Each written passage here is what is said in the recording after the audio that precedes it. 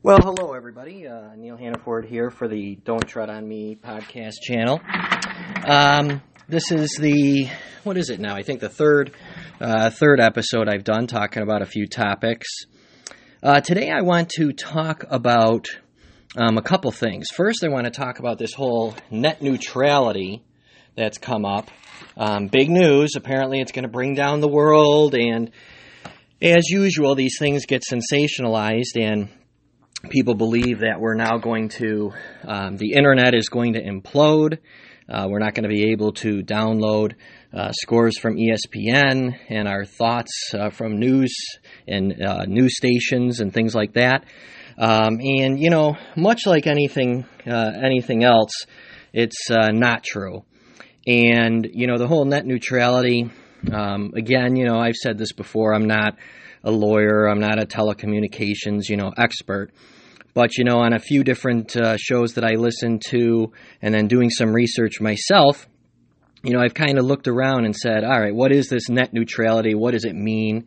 I'm a big tech guy. I love technology, always have, my entire life.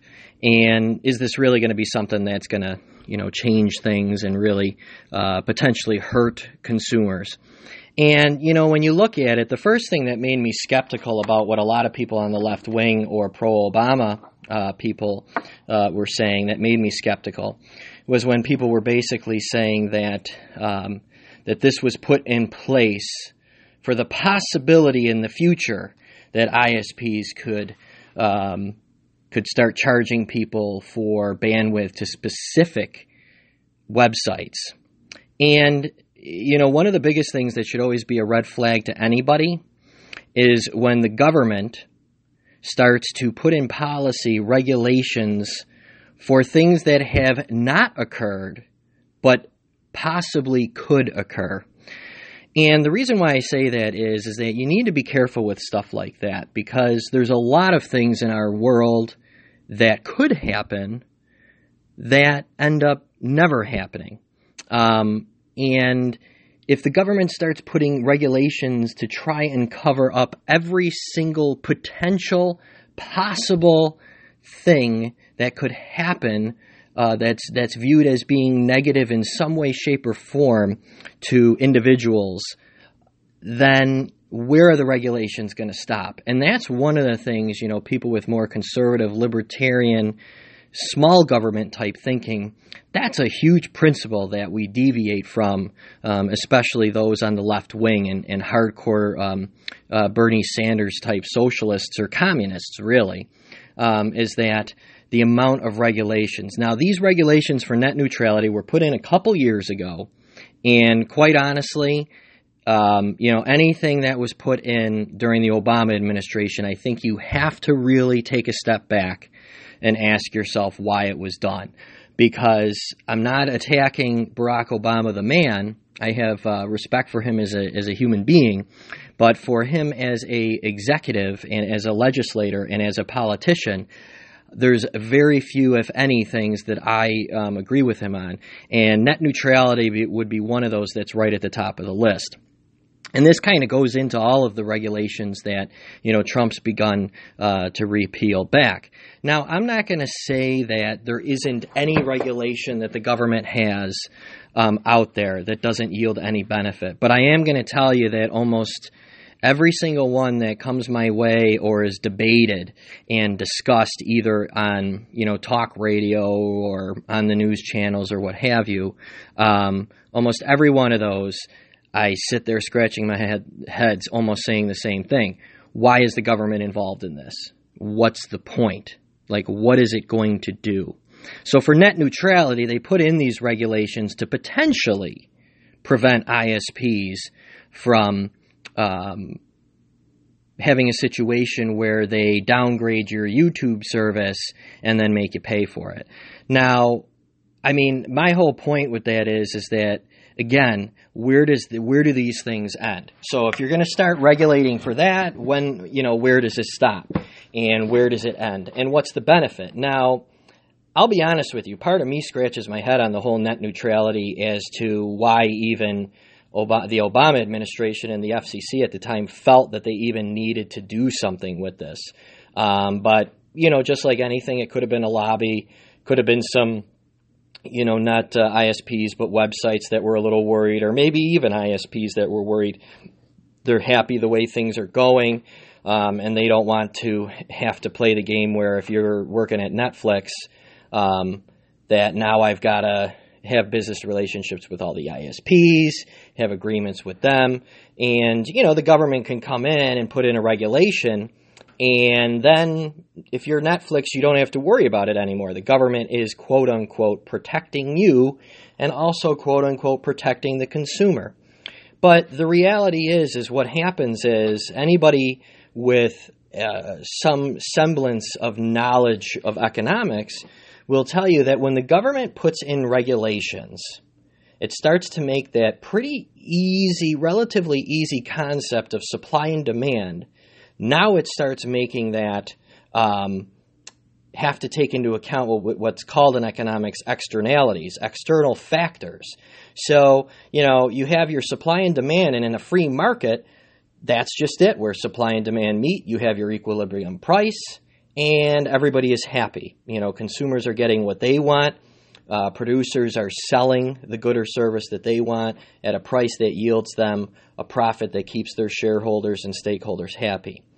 What happens when the government comes in and says, hey, we know better than the rest of you, free market, and average Joe and average Sally, we are going to start putting in these regulations. Well, they start now creating these externalities. And the way I kind of picture externalities is, if you remember when you were a kid and you went to a brook or a creek and you like to get your hands dirty, and you threw in, stones and things, and you tried to build a dam to stop the water, or create a little flood or whatever, fun things that you do as a kid.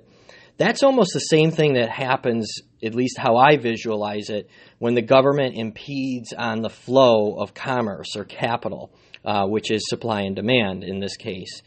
And what happens is when you put those stones in the water, what happens? Well, the answer is the water finds its way and it goes around the rock, and it makes it, come one way or another, it gets around the obstacle and it flows down the stream. Now, what happens, you keep putting in rocks and there's more and more and more obstructions. Each one of those rocks is what I call a market inefficiency, and it's driven by this externality that you've introduced into the free market system. Net neutrality, to me, is exactly that type of thing that the federal government did. They said, well, we've got to come in and regulate this. And let's be honest, does the government know anything about internet commerce? Remember, all the government does is takes money and it redistributes wealth. Okay, the government is not really an expert in anything. All it does is transfer wealth from this group to that group. Puts in regulations, tries to see how they can maximize revenue for the government because of those regulations, appease lobbyists. That's what the government is doing. So for net neutrality, what's basically happening is the government is helping, in this case, a Netflix, and kind of hurting an ISP. And it's stifling commerce, and it's stifling the supply and demand relationship of goods and services. And it's thinking that it's doing us a favor, that it's protecting us, but it's really not. One of the things to remember about net neutrality is the internet's been around for 20 some odd years now, and the net neutrality was introduced 2 years ago. So really, all of a sudden we needed it, 2 years ago. For years and years and years, Netflix has been around for a long time. Have we really needed any of this? And the answer is no. But the Obama administration, and all their infinite wisdom, put it in. And now Trump's people basically, on a partisan vote, they repealed it the other day. And, of course, a lot of people are up in arms now saying, well, this means that, consumers have lost and there's going to be huge problems with the internet. People are going to have their service providers, increasing their bills and things like that now so that they can get streaming from the sites that they want. But there's no proof that any of this is going to happen. Now, I'm not going to say that there is no chance that down the road a ISP, okay, I have Verizon Fios, that Verizon Fios could come to me and say, hey, Netflix uses 50% of our bandwidth, so people who use Netflix and they want to not have any speed degradation, we're going to have to charge them $2.99, more a month. Now, that's possible. Okay, that's entirely possible. And you may have some people who actually pay for it and some people that don't. But my whole point is, how do you think if people or consumers dislike that choice by Verizon, what do you think they can do? And I'll give you other examples. Let's say you like buying jeans from the Gap, and for whatever reason, okay, Gap increases their prices. And they used to be $29.99, and now they've increased it to $34.99 or to $39.99. Well, what do you as a consumer in a free economy have the choice to do? You can either, one, just say, whatever, hand over your debit card and buy it, or you can say, I'm not buying Gap jeans anymore.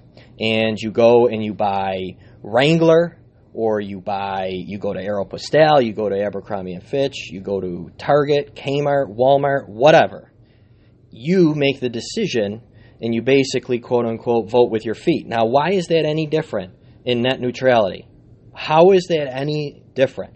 So if the ISP says, hey, Neil, I'm going to increase, if you want to stream English Premier Soccer from NBCSN, I'm going to charge you $2.99. Well, I can either make the choice and say, hey, NBCSN is that important to me, I'm going to go ahead and do it, or I can say, you know what, Verizon, as soon as I'm done with you in a contract, my contract's up, I'm moving with my feet and moving to another provider. Now, I know some people don't like that because they say then, well, but you're in a contract, that's not really fair. Well, it's just like anything. I mean, their prices can be increased on you at any time, whether you're in, contracts or not. I mean, cable companies increase prices all the time. And again, you have the choice. You can either say, no way, I'm done after this contract, and you can choose another another provider, or not. But the consumer has the choice. Now, when you start putting in government regulations, okay, that in this case are protecting the Netflixes of the world, someone always pays. And that's the piece that I think a lot of people who don't understand economics don't realize. There is always someone or some entity that pays when market inefficiencies are introduced into an otherwise generally free market system. And that's what I think in net neutrality people don't understand. Because if you're now basically, in this example I've used, you're favoring Netflix over the ISPs. So one industry is getting a benefit over another, and it's being arbitrarily decided by the government. And, if you're the ISPs, that's not necessarily fair. And this can also impact the consumer big time. And I was thinking about this the other day. I was thinking, going through my brain and all the plays from an economics perspective. And, one way to think about it is that, let's say in Fios's case, half your bandwidth is used up by people who use Netflix. And the people on the other side of that who never use Netflix, they suffer a lot of network drops because they're not allowed to, because so much is being sucked up in the entire network by Netflix. So what happens? Well, what happens is those people who don't use Netflix, they get hurt by having less than optimal network speeds and network connectivity, but they're paying the same amount. So a consumer in that case that doesn't use Netflix is being hurt. Now, if there's no net neutrality and Fios says, you know what, we've got to do something. Half of our network is being used by these Netflix people, and these other users are it's really taxing our network. Now, if they start charging an extra price for the Netflix usage, I think what will happen is, this is just my own thought in my head, how I see it playing out, is the hardcore Netflix users are going to pay the $2.99 a month or whatever, and the people who passively use it or leave it on all the time for the kids or whatever and then leave the room, they are not going to do it as much. They're going to be more cognizant of it if they have to pay for it. So I think overall, everybody who uses the network, they see a net benefit. That's the point that I'm kind of trying to make here, is that, but by not doing that, the inefficiency sits with the ISP provider. Netflix, I mean, is there really as much of an onus on them to improve their technology, to have better network connectivity, and to get more resolution in the least, size from a data perspective? Not really, because they're protected by the government. It's really the ISP then that has to deal with all of these problems now from a network connectivity perspective. So they don't really care. And the people who don't use Netflix in this particular case, they're the ones that now bear a burden for other people.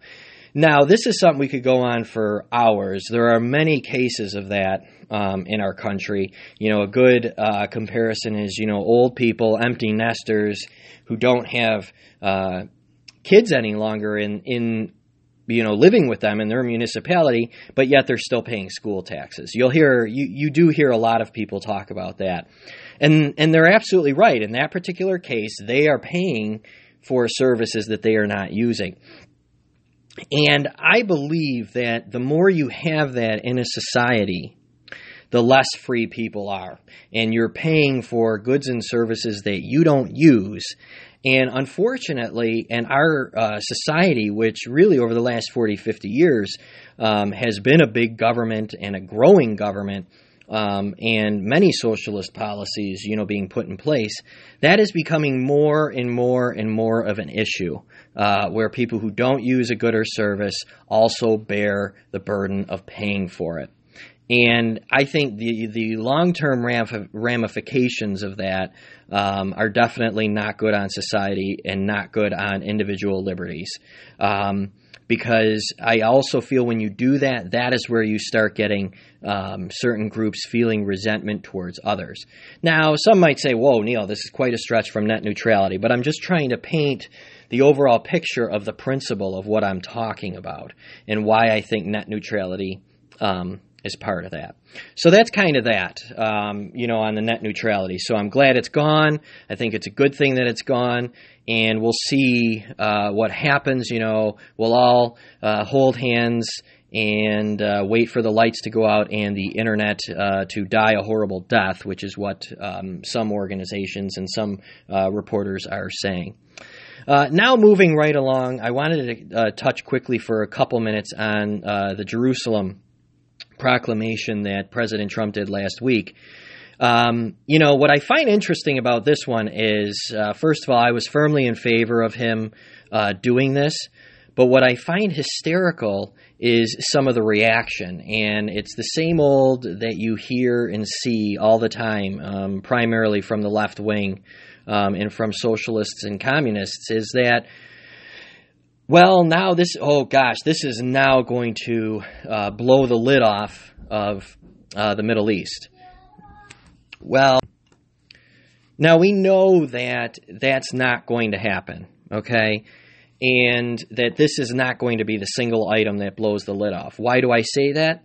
The lid's off, everybody. There are terrorist attacks going on in Israel all the time. Now, President Trump coming out and saying, hey, Jerusalem is the capital of Israel. We recognize it. We're going to move the embassy there. How is that all of a sudden going to be what causes the conflict to finally occur? If anybody's been watching TV or had a pulse in the last, 70 years, they would know that there has been an Israeli-Arab conflict. There has been several wars. And how this is going to play into actually causing that, I'm not certain of. Now, could there be that there will be some riots? in, some issues. I haven't heard of anything yet really in the last, week or so that's occurred. But, it's certainly possible. Of course it could happen.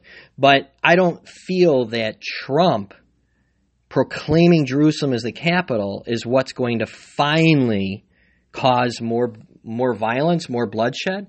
And by the way, also, this was a bipartisan resolution that was voted on many, many years ago. And then I think there was another affirmation or some proclamation done in Congress within the last 12 or 18 months or so on this subject. So I'm kind of scratching my head as to why all of a sudden it is now this gigantic, issue, and why all of a sudden the Democrats are now not in favor of it.